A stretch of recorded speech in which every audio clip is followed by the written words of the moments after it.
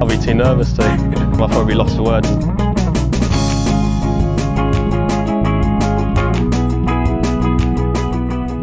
Hello and welcome to another edition of the Lost for Words betting podcast. I'm joined by Bradley Todd. Brad, hello. Good evening, Tom. How you doing?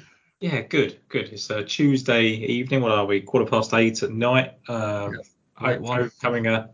Overcoming a bank holiday weekend between the two of us. So yeah, there's plenty to talk about. Czech Masters, Todd Clements wins week after Dan Brown wins. So like two kind of back-to-back English winners, and two, to be fair, that weren't necessarily on my radar. So that's always interesting. And then Tour Champion is, whatever that is. Like everyone has their kind of feelings about that. I didn't really care. I'm glad that Victor Hovland won it because I love Victor. Me too. So I don't think anyone really would deny Victor Hovland any sort of success. So if you are, the problem's probably with you. So I like Victor Hovland, happy that he did that. But let's focus on Czech Masters just for a couple of minutes. I didn't watch a ton of it. I know you said just off air that you did. I think it kind of played out more or less how we all expected, like driver heavy, the people come to the top of the leaderboard. But you were impressed by Matt Wallace as well as the winner, Todd Clements. Yeah, I was. I feel like Matt Wallace did everything but win. He got off to a really shaky start. Couldn't keep his driver straight at all, but he was just recovering every time. He was like seriously good on approach, and that he got beat by one shot by an incredible round from Todd Clements and take nothing away. I mean, he's a Colchester boy. He's local to me, so I love to see it. I was on Nikolai last week, so I was cheering for him until he sort of lost it down the back nine. He just couldn't get it going. And I also forgot to give you my selections last week stupidly in the rush that I was in. So yeah, I'm quite glad in some ways he didn't win, or else I'd have let down the pod. But yeah, I was very much impressed with Matt Wallace, and as I might go into later on, I think he has a great chance this week to build on that performance. Well, look, if he'd have won last week, that's a win on both tours, right? Like he won the Corrales. I think for me, like Matt Wallace is such a strange case study. We were just talking about him on kind of the DraftKings show I did with Sky, and like my thing with him is like, I think he's the type of player that people do overreact on one way or another. If he misses cuts, he's the worst player in the world. If he wins, he's ready to win again, sort of thing. Or contends, he's ready to win. And it's weird. It's weird with Matt Wallace.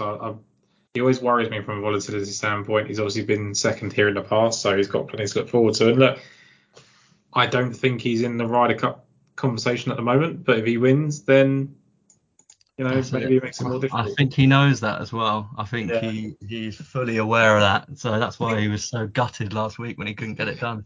Well, he referenced it, I think. I think he tweeted about the Ryder Cup, and I was sitting there thinking, well, he believes. Trust me, he believes, and that's why I really also like him this week. Yeah, it's weird with Wallace though, because he won 3 times in a season and didn't get in. I find it weird that you would think he'd get in this time when he's been so inconsistent. Well, he's got that PGA Tour win, as you already alluded to, which is another sort of something to sort of say, hey, I can do it over there, I can do it over here. Yeah, well, there you go. I think the thing is, like, you look at the way the tee times are set up, it's very obvious they're playing all the kind of European points list players with each other, and then Ludwig Aberg is playing with Colsaerts and Molinari, which is just very clearly if you play well in this group, you're probably in. Very much so, yeah. Which is fair. And look, to be honest, if he does perform with both vice captains on his shoulders, I mean, that is stones. If he can do that, he really does warrant a space. Yeah. I don't know what he would have to do though for me, because I don't know that another 4th place finish really changes my mind. Then I basically, and this is not like breaking news, but I kind of called what he was going to do last week, like get in contention, kind of fall away when he was in contention, and then shoot a low round. That's exactly what he did. Fell out of contention on Saturday, shot a low round to kind of finish in the top 5. And I think that's him for now. I think he's just that type of player, and we see it with PGA Tour players in the past that have taken a long time to win. They do it. They shoot a low round once the kind of battle is over, and you see all these kind of can't miss kids, and it's like Patrick Rodgers and people like that, and they just don't win. And look, not for 1 minute do I think Aberg is that type of player, because I think his driving is exceptional. Yeah. I just worry that unless he wins, like, what is he kind of? I understand that. Yeah. I think there's just a massively high ceiling, which everyone already knows about. Yeah. And as you say, I think he can win at any given point, and that is just the truth of it. And I know it's all just off of his incredible amateur record, where he's a serial winner. He won very early on the Nordic Golf League when he was a young age, and that was on a professional field. So I don't, and obviously it's different kettle of fish, and we see loads of amateurs that don't rise to the occasion ever, and that really good amateur record and don't translate it onto professional level. So I get it, but I just feel with him, he is special. And I got priced out of him last week. I actually really did want to take him, but 16-1, you can just jog on, to be honest. So I wanted more. Like, he's bigger this week, right? Like, he's bigger this week after finishing. Yeah, he is. That's what I can't. Matty Fitz is in the field, of course. Yeah. Like, but this is my kind of argument against him last week. Like, that was probably the real low you could have taken on him.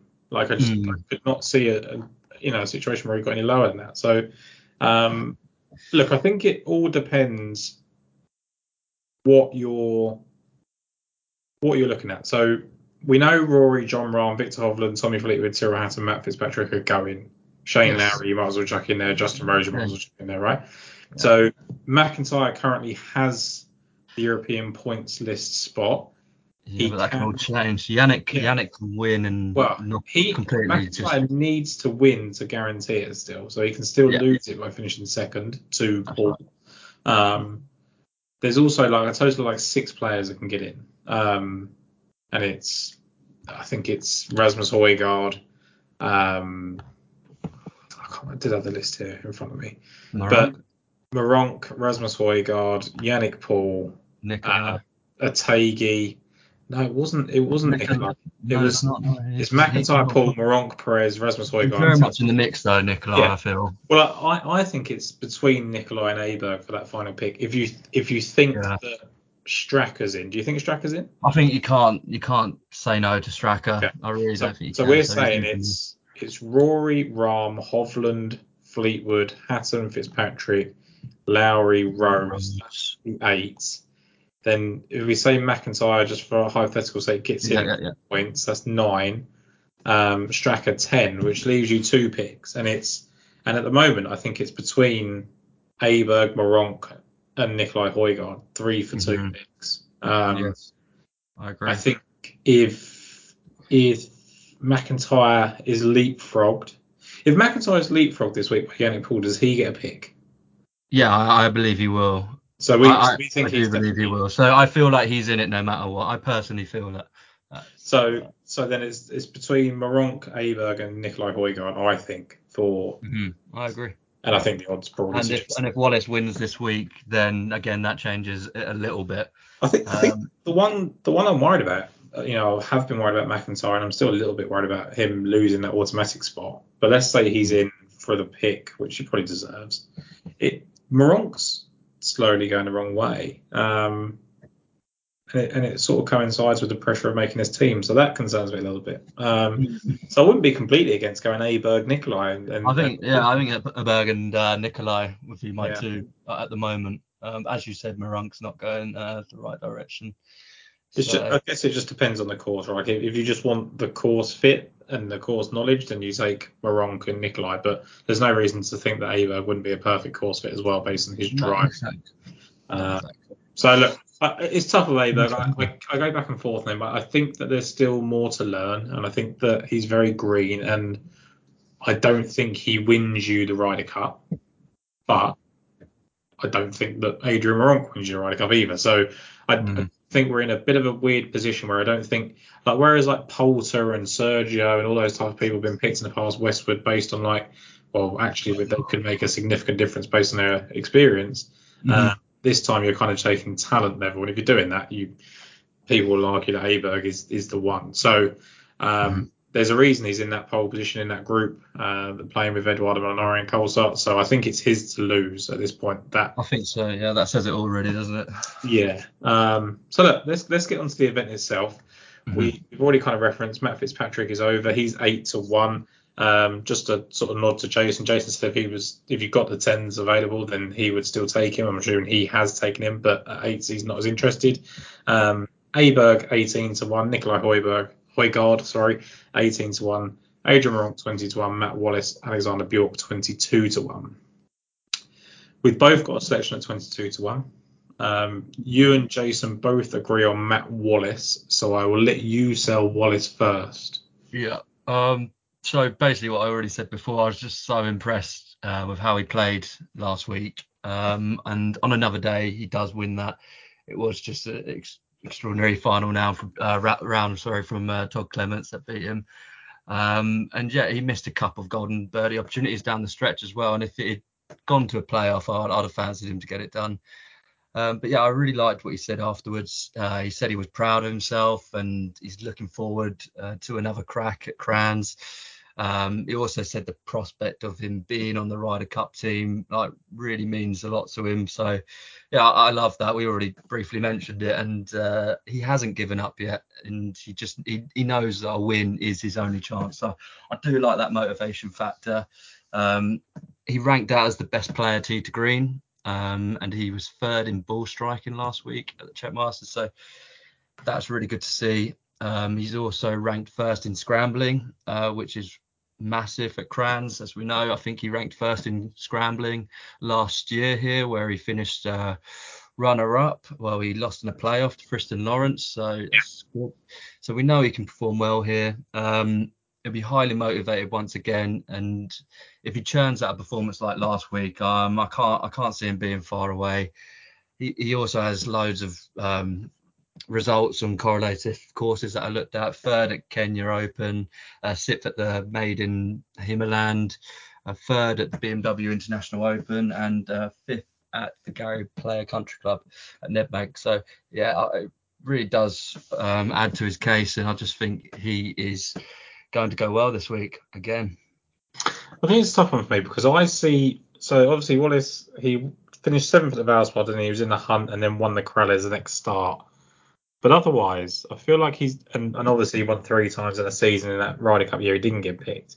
On one hand, he's got this kind of record of being someone that can stack results up, and on the other hand, he looks like a player that, at the moment, it doesn't matter if he has a good week. It could just be a bad one the next, and that's what worries me about him. Now, you're being asked to take 22 to 1 about him in a DP World Tour field as opposed to a PGA Tour field. So I think that's the one big qualifying point.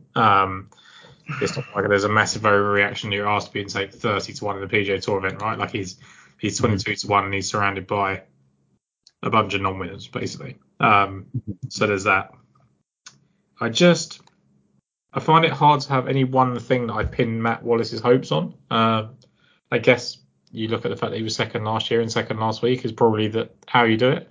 But yeah, it's an interesting one. Yeah, I think because I watched that final round and not even being on him, I was just like, wow, he's just playing really well right now, and you can see how much it means to him. Like, he was getting himself in bad spots and just hitting like clutch shot after clutch shot and giving himself chance for birdies where he had no right to. And yeah, he was sinking some, but he was missing a hell of a lot as well. And I just feel like he was really unlucky last week not to win, and he was absolutely gutted when he came off that green, and everything he said afterward. I just believe that he can do it again, and it's on a course that he loves. I just feel he can go again this week. And yeah, as we've already said, if he does win, it will certainly make an interesting conversation afterwards. Yeah, I honestly don't think he'll get in even with a win. It'll be tough. It would be tough. And the reason I think that is because of the people that Donald surrounded himself with, and one of them being Eduardo Molinari, that's so data driven. Like, I think he'll be the one that's really pushing for Aberg to be on this team. And look, I don't think Donald is sitting there going, no, I don't want to play Aberg. Like, I think they all want to play him, but I think it'll be Eduardo that's saying, like, no, we need this really strong driver of the golf ball to be in our thing. We can pair him up with, whoever. Yeah, I get that. But I mean, Wallace has really added distance as well recently. Yeah, which might be why the inconsistency has crept into his game. Like, it's an interesting one. Like, he's one of those people, Wallace, like, you absolutely believe that if he got on the team, he'd be good. Oh, he'd be great. Yeah. It's just, I don't think, like, if he didn't do it when he won 3 times in the season, I don't know how he would get on it now. That's my kind of I thought. think I believe if he finished like 40th last week or 30th and then won this week, it would be like it wouldn't be enough. Yeah, it wouldn't even be probably in the conversation. But the fact he nearly won, and they probably looked at that and thought, you know what, he should have won. And then if he won this week, it'd be like, well, that's 2 times he could have won back to back. And honestly, I think he'll be in the conversation. I don't think you can ignore that. But I do agree, it might not be enough. But I do think they'll consider him. Yeah, I think it's got to be a conversation. Interestingly, one person that hasn't really been in a conversation despite his good play is Alexander Bjork, who I'm going to go with this week. 22 to 1 8 places now is the best. Talk about, Wallace is inconsistent. Wallace at least wins, whereas Bjork has done it once and never again. But he leads the tour in scoring average. He's got 7 top 10s this season. He's been lights out for pretty much the whole season, despite having the obvious handicap of being one of the shortest players on tour. So he's playing brilliantly despite his obvious drawback, which is the driver. That's negated here. So in 2017 on debut, he was third after 54 holes and finished 16th. He's finished 28th and been 14th going into Sunday, 13th, where he started pretty well, and then 16th last year. So everything kind of suggests to me that Bjork is just going to play well again, and I think he's a safe option to kind of finish inside that top 8. And whether he can get over the line remains to be seen. But I think, honestly, I don't think there'd be much in it. If either one of those two won it, I think the conversation is the same. I don't think we necessarily want to take them, but we probably should have a look at them now that they've won. That would be my thoughts on those. I feel like Wallace has definitely got better chance than Bjork based on just course fit, I guess. Yeah, course fit, but also I know Bjork's been incredibly consistent. I don't know if he'd be a great Ryder Cup player. I think when it comes down to it, when he does have chances or under pressure, he hasn't stepped up. Like, he hasn't shown that in the past. So that's going to do that on the biggest event, golf event. Haven't we seen some players though that have been good at the Ryder Cup without kind of being able to win?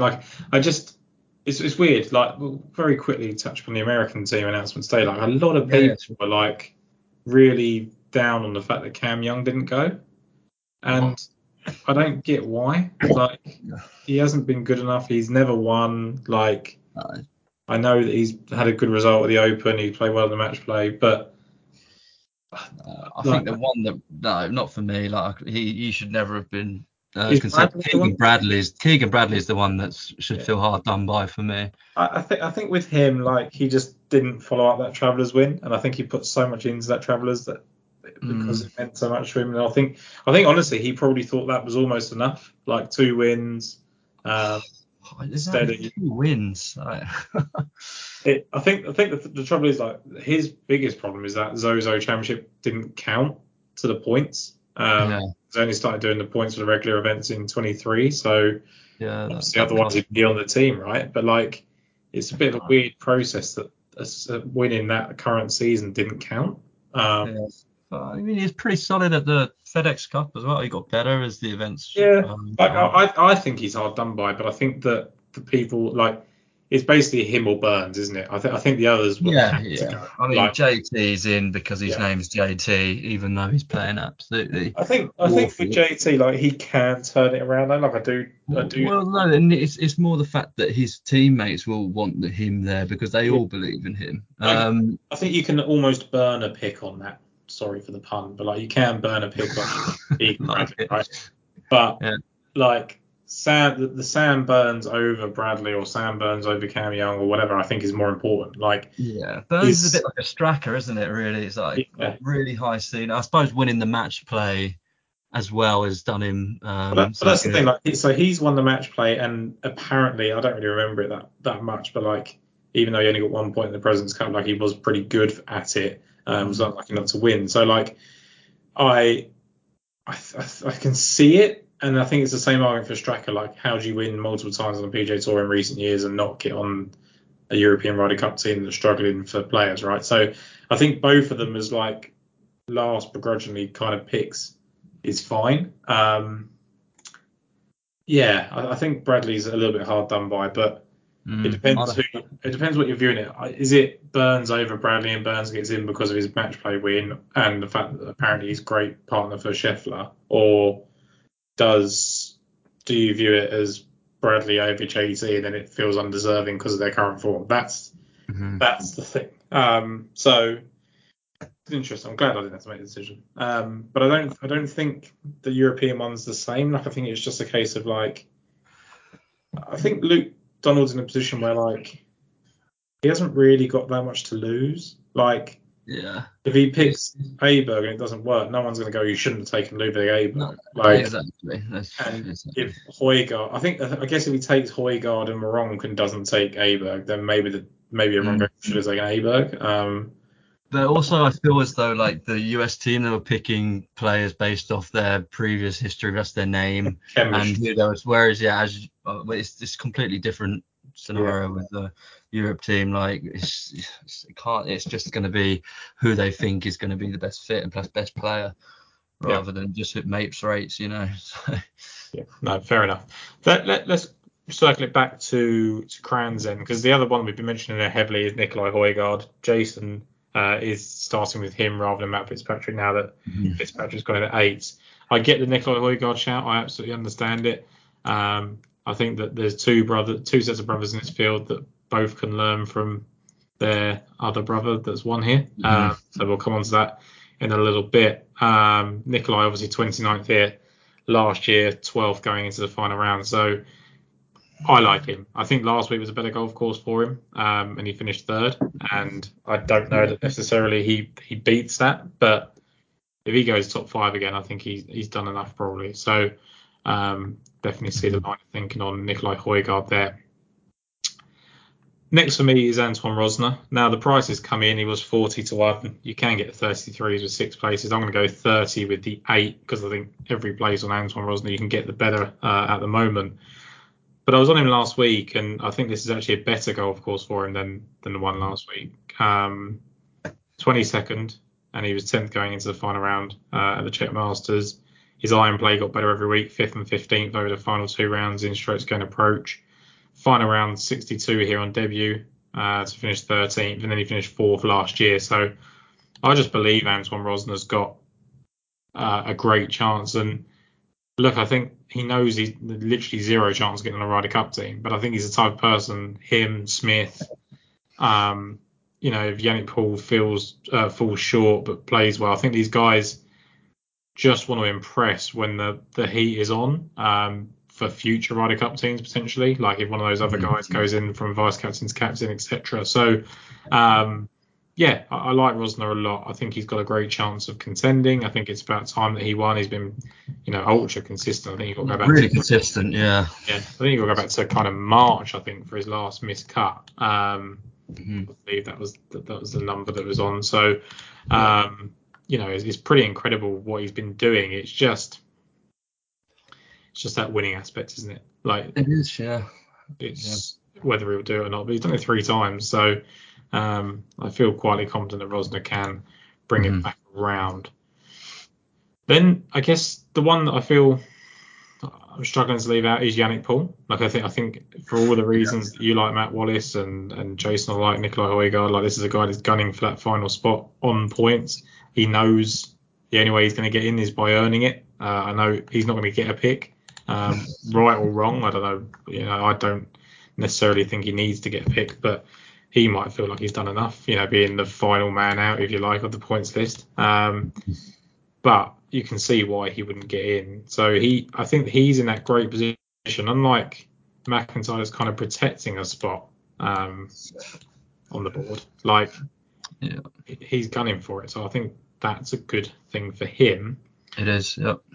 You've got Justin Suhr as a 40-1. He's coming over from the PGA Tour. Not gone there, but I think we see a lot of the time the PGA Tour players dropping down is a bonus. Yeah, I'm interested to see how he does. I wouldn't have the bravery to take him, but I'm interested to see how he gets on. I think it's one of those because when he's 80 to 100 on the PGA Tour run of the mill event, exactly, people want to play him, and when he's 40-1 they don't. But it's all relative. Like the way he's been playing suggests that he should be good here. I'm not going to go on him because there's nothing really to pin my hat on to him other than he's a PGA Tour player and he's pretty consistent. So I'm going to go with Alex Fitzpatrick, which I think you are as well. Yes. He's just been electric. Like, I think we were talking about Alex Fitzpatrick last year when he was playing in kind of spot starts, limited starts, and we were talking about him trying to get his card right. And we said if he got consistent starts next year, he'd be a problem. And it's taken a little bit longer, but he is. Like, he is fundamentally a really solid DP World Tour player already. And it's not taken long. And I think what I like about Alex Fitzpatrick, other than the fact that he's Matt Fitzpatrick's brother, is the consistency that he's shown since that, he was fourth at the Challenge Open, at the Italian Challenge Open. Then he finishes 17th of the Open Championship, where he's 10th going into the final round. Struggled a little bit to finish off the Irish Challenge, but was 12th going into Sunday after all the highs of what he'd done at the Open. Wins the following week at the British Challenge. Does admittedly miss the cut on the next start, but then goes second at the ISPS Hander, 14th for the Czech Masters, and he could never get anywhere near Dan Brown at the ISPS Hander, but he was second all the way along. So I just love the consistency he's shown, and I think this might be a bit lazy, but is Alex Fitzpatrick what Matt Fitzpatrick was when Matt Fitzpatrick was winning crowns? Yeah, pretty much. This is exactly what I've sort of got in my head as well. He's on a serious upward trend at the moment, and like his brother, he just has bags of potential at this stage of career. So yeah, I completely would say he is. and like skill set as well. Like, I think before Matt added all the distance, I think this is what he was like. Like, he was this great scrambler who can get hot with the irons and the driver. Tee screen is excellent. His tee screen game last week was seventh. Yeah, he was brilliant tee to green. Yeah. Excellent. Yeah. No, pick his brother's brain, can't he? And, but I actually think, although people will think, he's won here twice, he's been second in the past, he's probably just tuning up for the Ryder Cup. I actually think Matt Fitzpatrick's here for his brother's benefit. Like, I genuinely think you see him, and he's always so genuinely supportive of his brother. Yeah. I think he's going like Alex could benefit a lot from me being here this week. It doesn't really do me any harm. I play well at this golf course anyway. I'm in good form. Let's add one more to the Ryder Cup run before Wentworth. I guess he'll play. He might even play the Irish. Like, I think it's more like, let's get Alex around here and get him a big win, because I reckon they have aspirations to do stuff together. Play on the Ryder Cup team together and stuff like that. I honestly think, like, look, he can't, because it's like a late surge, but it's not. I would love it, but it's not. Yeah, like, he probably wouldn't let us down. it would be funny though. Like, I imagine Matt Fitzpatrick probably already in Luke Donald's ear, but like, he'd probably, like, if he wins, there will be a serious, like, come on, let's take a chance then, like, pair up with me. Like, that might be the only thing that gets Fitzpatrick, because I don't think Matt Fitzpatrick is a great Ryder Cup player, and I think, like, that's something that could bring him out of his shell, but he's probably not done enough at this point. But like, it's not going to happen. But yeah, interesting. If he wins though, I mean, there'll be a few. That's what I mean. Like, it'll be a win in a second. Like, you talk about Matt Wallace, it'll be the same stretch of form, right? Like, it's similar. Yeah, I suppose Matt Wallace could say that he's done more abroad, overseas, but yeah. I think he'll have a stronger case than Fitzpatrick if he wins, but I still think Alex will have we'll certainly get a few murmurs from people if he did win this week about getting the team. Yeah, he's got a massive ceiling, hasn't he? He's got a massive ceiling, and I just feel like with the pressure not on him this way, I think he could go well. I really do. Well, we've only really known him as someone that's trying to lock up his card all the time, and then all of a sudden he plays so well at the Open Championship. I say all the time, like one season, but like, he plays well at the Open Championship, wins his first Challenge Tour event, then gets 2 starts in the DP World Tour and plays really well. Like, he's taking care of business now. So he's now freewheeling a little bit, and I think that's a great position for someone of his talent to be in. So really high on Alex Fitzpatrick this week. Nathan Kimsey, Brad, is someone that's coming back from good performances on the PGA Tour, nearly won, and a better golf course this week than last is the main thing, I think. Exactly that, yeah. He was actually the first name I wrote down for this event this week. But yeah, he's had his injuries, like, he really has suffered this year. But yeah, quality. It's been quality since returning. As you said, had that stint in the States, finished second and 25th over the tour fence. He did earn special temporary membership, even though it probably meant absolutely nothing. I think it only lasts up until the RSM Classic, and he wasn't getting any invites. So it felt pointless that stage of the season. I think it's a shit system. Yeah. Either way, it was an impressive run of form, and he had his first event back in just over a month last week. Czech Masters, as you said, it weren't the best course for him, but he finished 31st and improved over the weekend, shooting rounds of 68 and 69. And in Kimsey-like fashion, he hits lots of fairways and greens. He ranked 10th for driving accuracy, 9th for greens and regulation, and 12th in ball striking. He hasn't played Crans before, but it just looks as though he is going to be right up his street. He has the game for it. He isn't the longest off the tee. He relies on his accuracy. He had a 10th at Himmerland before heading out to the States, and we've seen plenty of crossover with that course and Crans in the past. We've seen another short course, loads of risk rewards, precision approach play is important, and we've seen players turn up at both. Rasmus have won both. Wallace, I've already alluded to, has finished runner-up at Crans and 6th at Himmerland. Wiesberger, Ramsey, Samuja, they've also had a brilliant record at both. So that certainly boasts his case. And after seeing his friend and fellow Challenge Tour graduate Todd Clements, win last week, I'm sure that will give him some belief that he can do something similar this week. Yeah. I think for me, it's just that kind of course fit versus last week, right? Like that's the main thing, yeah. 31st on a course that should not suit at all is a good result. And it would be why I go into one of my picks later on exactly 31st as well, tied with Nathan Gimsey. So when you look at the last three winners, Thriston Lawrence, Rasmus Højgaard, Sebastian Soderberg, what do they all have in common, Brad? Debutants.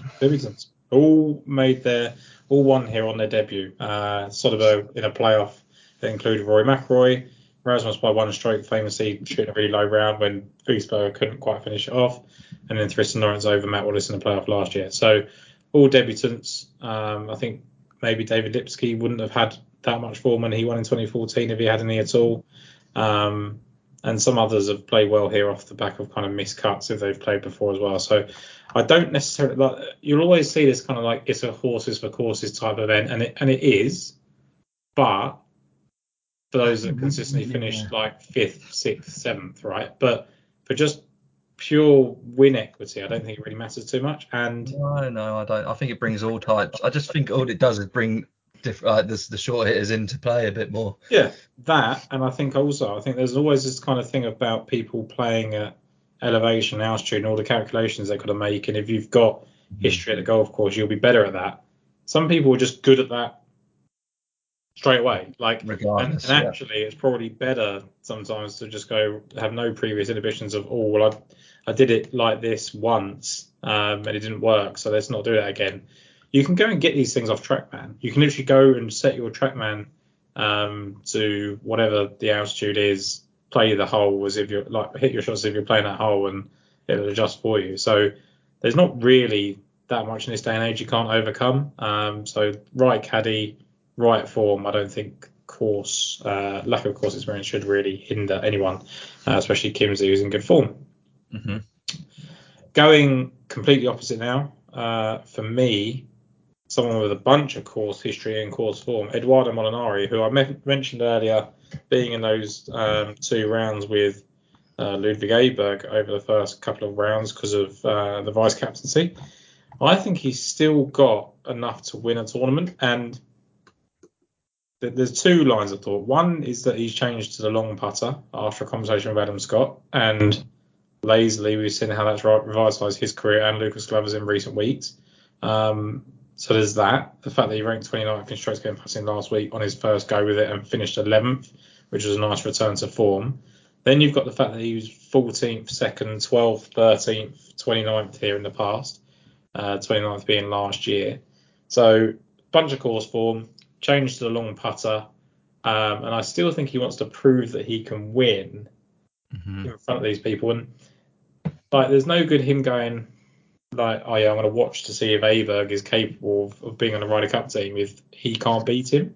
So in my head, I'm sitting there thinking he probably wants to go all 4 rounds, and either Aberg beats him to kind of get it, or he just goes, look, you couldn't beat me. Like, if you can't beat me, you got no chance against anyone else. Like, I think he generally has that kind of thought process about him. He's very analytical. He's the reason a lot. Well, I don't think it's a lot of the reason, but a small reason why Victor Hovland's doing what he's doing. He works out all of his kind of stats and course management things. He does Matt Fitzpatrick's as well. So there's a lot going on in that brain of Eduardo Molinares, which might explain why it's been a kind of up and down career.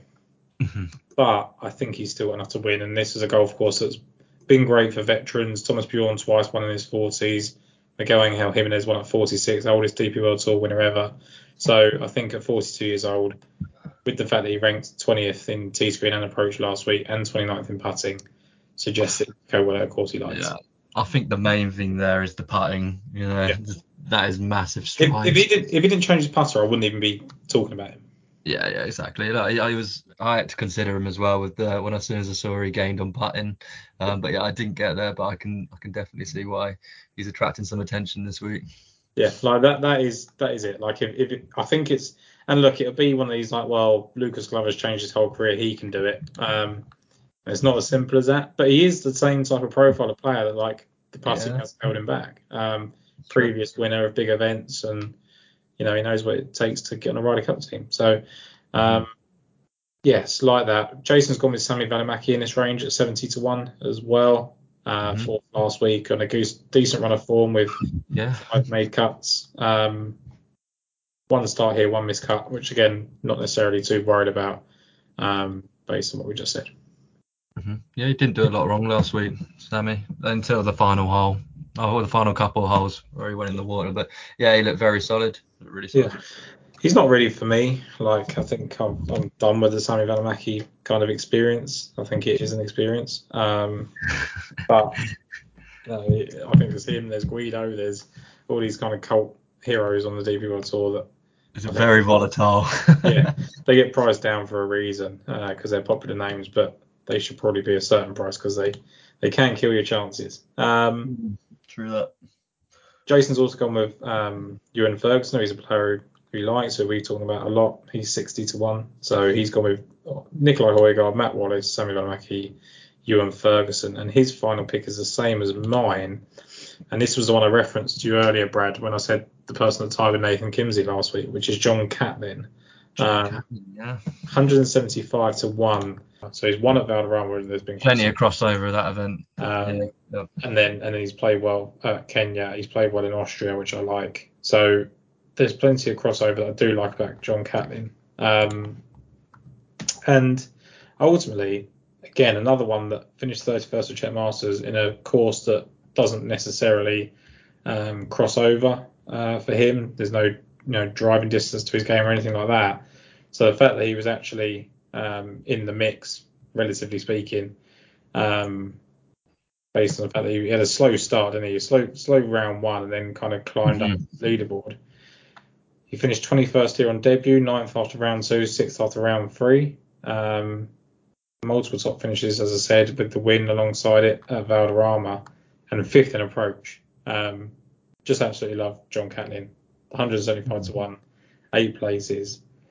We know he's a winner. He's done it 3 times. I think he's the sort of player, Brad, that wants to prove that he's not a bit of a flash in the pan, which could be held against him. Like, he won 3 times in a short period of time, and you could argue that's just a hot spell.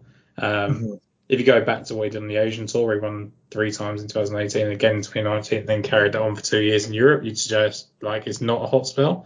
In fact, if you go even further back, like the Asian Development Tour, like every year he just used to win. So it would be a harsh critique of him, but he hasn't got the game, I don't think, to compete on the PGA Tour. I don't think he's that type of player. No. Asian Tour or DP.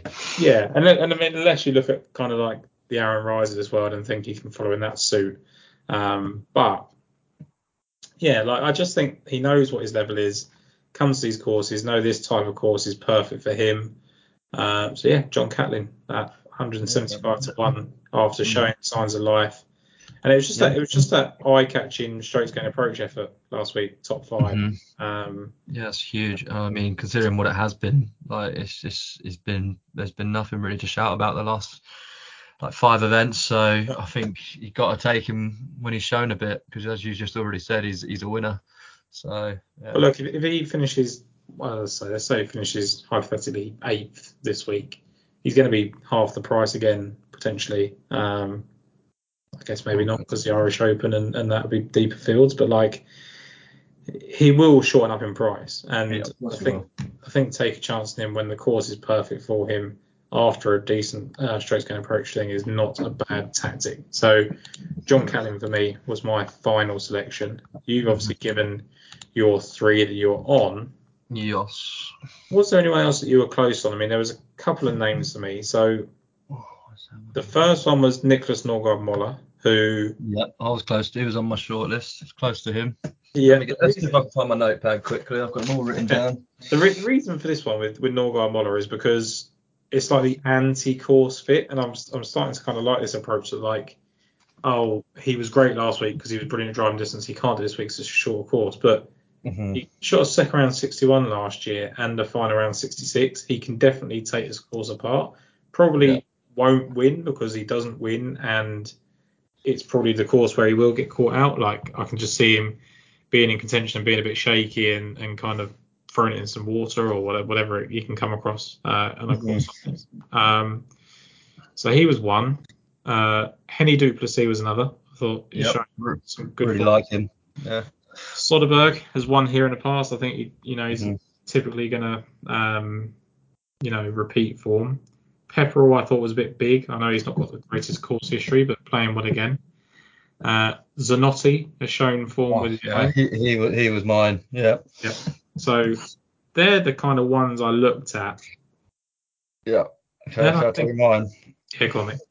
Okay, so I've got Moller, like yourself. Didn't make it. Victor Perez I found was really interesting because obviously he played well last week, hit the ball superbly tee to green. But he's got a terrible form at this course. But it makes no sense why he would have such bad form. But I was also looking, he's actually come into this in pretty good form before and still not shown up. So that put me off. But it feels like he's had plenty of experience playing in the Alps, on the Alps tour, and he obviously has the game for this. I feel this type of test, I just couldn't really put my finger on it. Anyway, at 40 to 1, he was of interest. Then, as I said, Moller, Zanotti were very, very close. He's probably the last one off for me. Obviously, it's a great course. Bjork's on my list. Hai Satsune, really like. And Van Rooyen, I thought was an interesting one. Coming over. Again, he's flashed here in the past with a couple of decent performances. Just don't know how he's going to perform coming over. But he was an interesting one for me. Yeah, Van Rooyen, he had that decent effort, didn't he, at the Barracuda, I think it was, where he was 6th. But that was like one lone bright spark in an otherwise pretty... it's been crap. Yeah, it's been really terrible. I just feel as though if he's in this, he'll come over, a change of scenery. He might just show something. I'm not sure. Well, the other thing, he's capable of. He shot a second round 63 at the Scottish Open. So there's that. He was 17th after 2 rounds there, despite opening the 72 and being 123rd. So maybe there is those couple of weeks you could probably look at him. I mean, even at the 3M Open, he opened for 68. He was top 25. Wyndham Championship, he shot second round 67 to miss the cut by a couple. So there's kind of little bits there, isn't there, with Van Rooyen? There is, and he's a massive price. And 35th and 12th in 2 starts. So actually, I can get on board with Van Rooyen. I don't mind that. 150 to 1. Yeah, I get that. That I like. JC Ritchie I liked. He's hitting the ball nicely. I think this is a sort of event where he could come to the fore a little bit. Alexander Levy is still playing really well, and I think it's the sort of course that he could do well at. And then I guess you've got the kind of people that players have mentioned, or tipsters have mentioned around a bit, the Freddie Shots, the Max Smiths, the people the Nick Backhams, yeah. They're all in decent form and all showing signs of life. So get those completely. One person, Brad, purposely left until the end, who I think people have forgotten about already, maybe. Daniel Hillier is 100 to 1 again already. If he played here 2 weeks after missing a cut at the Scottish or the Open or whatever, after the Open, sorry, would we be backing him? And would he be 40, 50 to 1 because it's only recently and everyone forgive him a miscut at the Open? Yeah, maybe. I think maybe because it's been a bit of a long period, he's probably giving himself a bit of a holiday. 100 to 1 just because he's coming in. He was 10th after 2 rounds at the Scottish Open, wasn't he? Then that was after the third and first. He's been away for 5 weeks and suddenly he's 100 to 1. He won the Swiss Challenge. He did, yeah. So, and someone that came second at that event, Craig Lee, also comes second in this event. Look, the Swiss Challenge is a very vague link because I think the Swiss Challenge is actually held in France. So it's not like he's good in Switzerland, but I'm sure it'll give him some good vibes either way. Yeah, exactly that. And I just think he's overpriced. I think 100 to 1 is massive. You just don't know what you're going to get from him, do you? No. Either way, you know the upside. Yeah. Upside.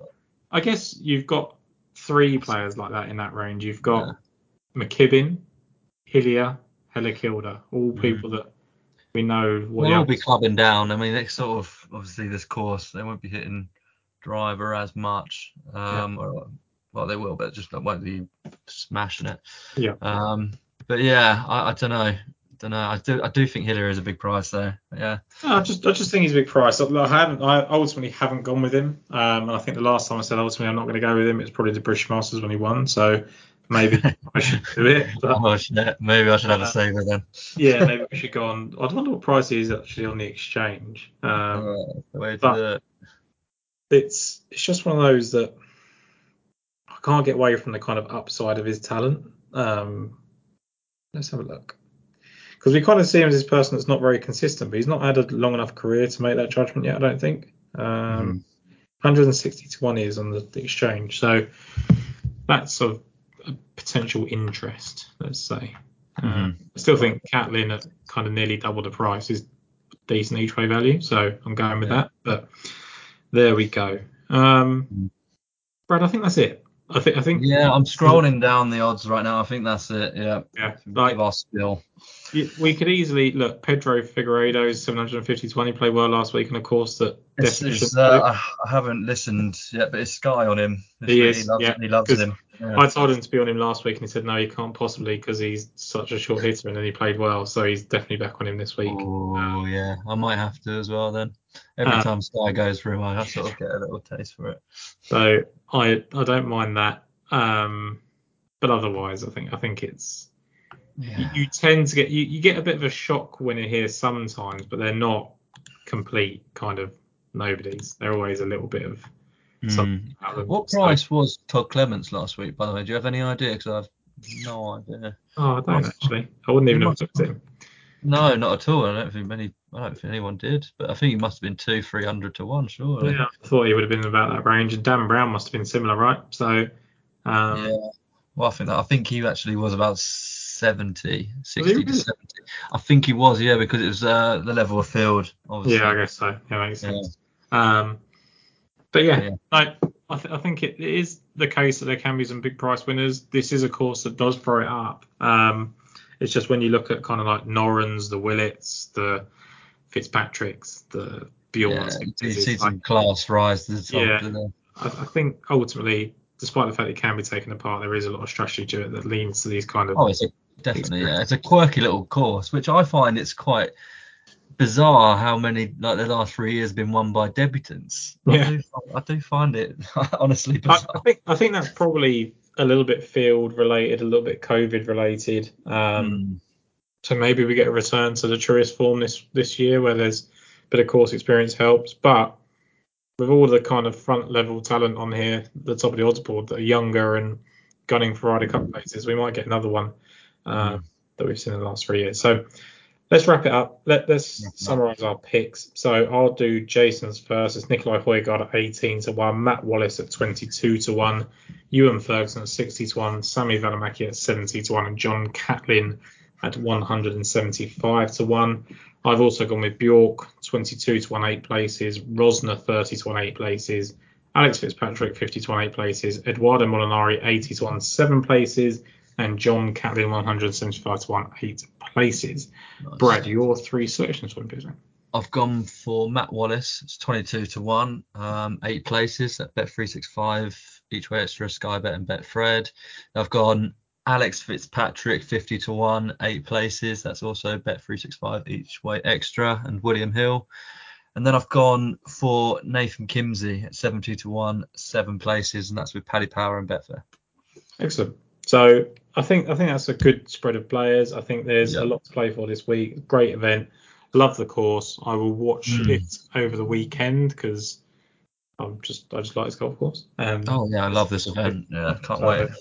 It's probably the first time in a while I've been looking forward to watching the DP World Tour, and that's not really like anything against the DP World Tour. I just think it's one of those in a run of events where you've had so many majors and then season-ending things on the PGA Tour. It's it's been a kind of long stretch of big events. I think there's 3 for me that always grab my attention the most, and that's Valderrama, Leopard Creek, and Krantz. I'd probably add Wentworth to the list just because of the prestige of it. But actually, the course at Wentworth, I think, is just what it is. I don't know if it's I think I'm talking course-wise. Yeah. But that's the thing. Crans is just my ultimate favourite course. I want to go there. I want to watch it. Definite bucket list, isn't it? I should probably tap out one of the former podcast guests to try and get a trip out there. But cool. I think that's it, Brad. Let's leave it there. Let's leave some in the tank for the Ryder Cup discussion. I would have thought that comes next week. So looking forward to this. Looking forward to the weekend. Hopefully our picks come in and we start ending the DP World Tour season strong. Brilliant. Best of luck. Cheers, Brad.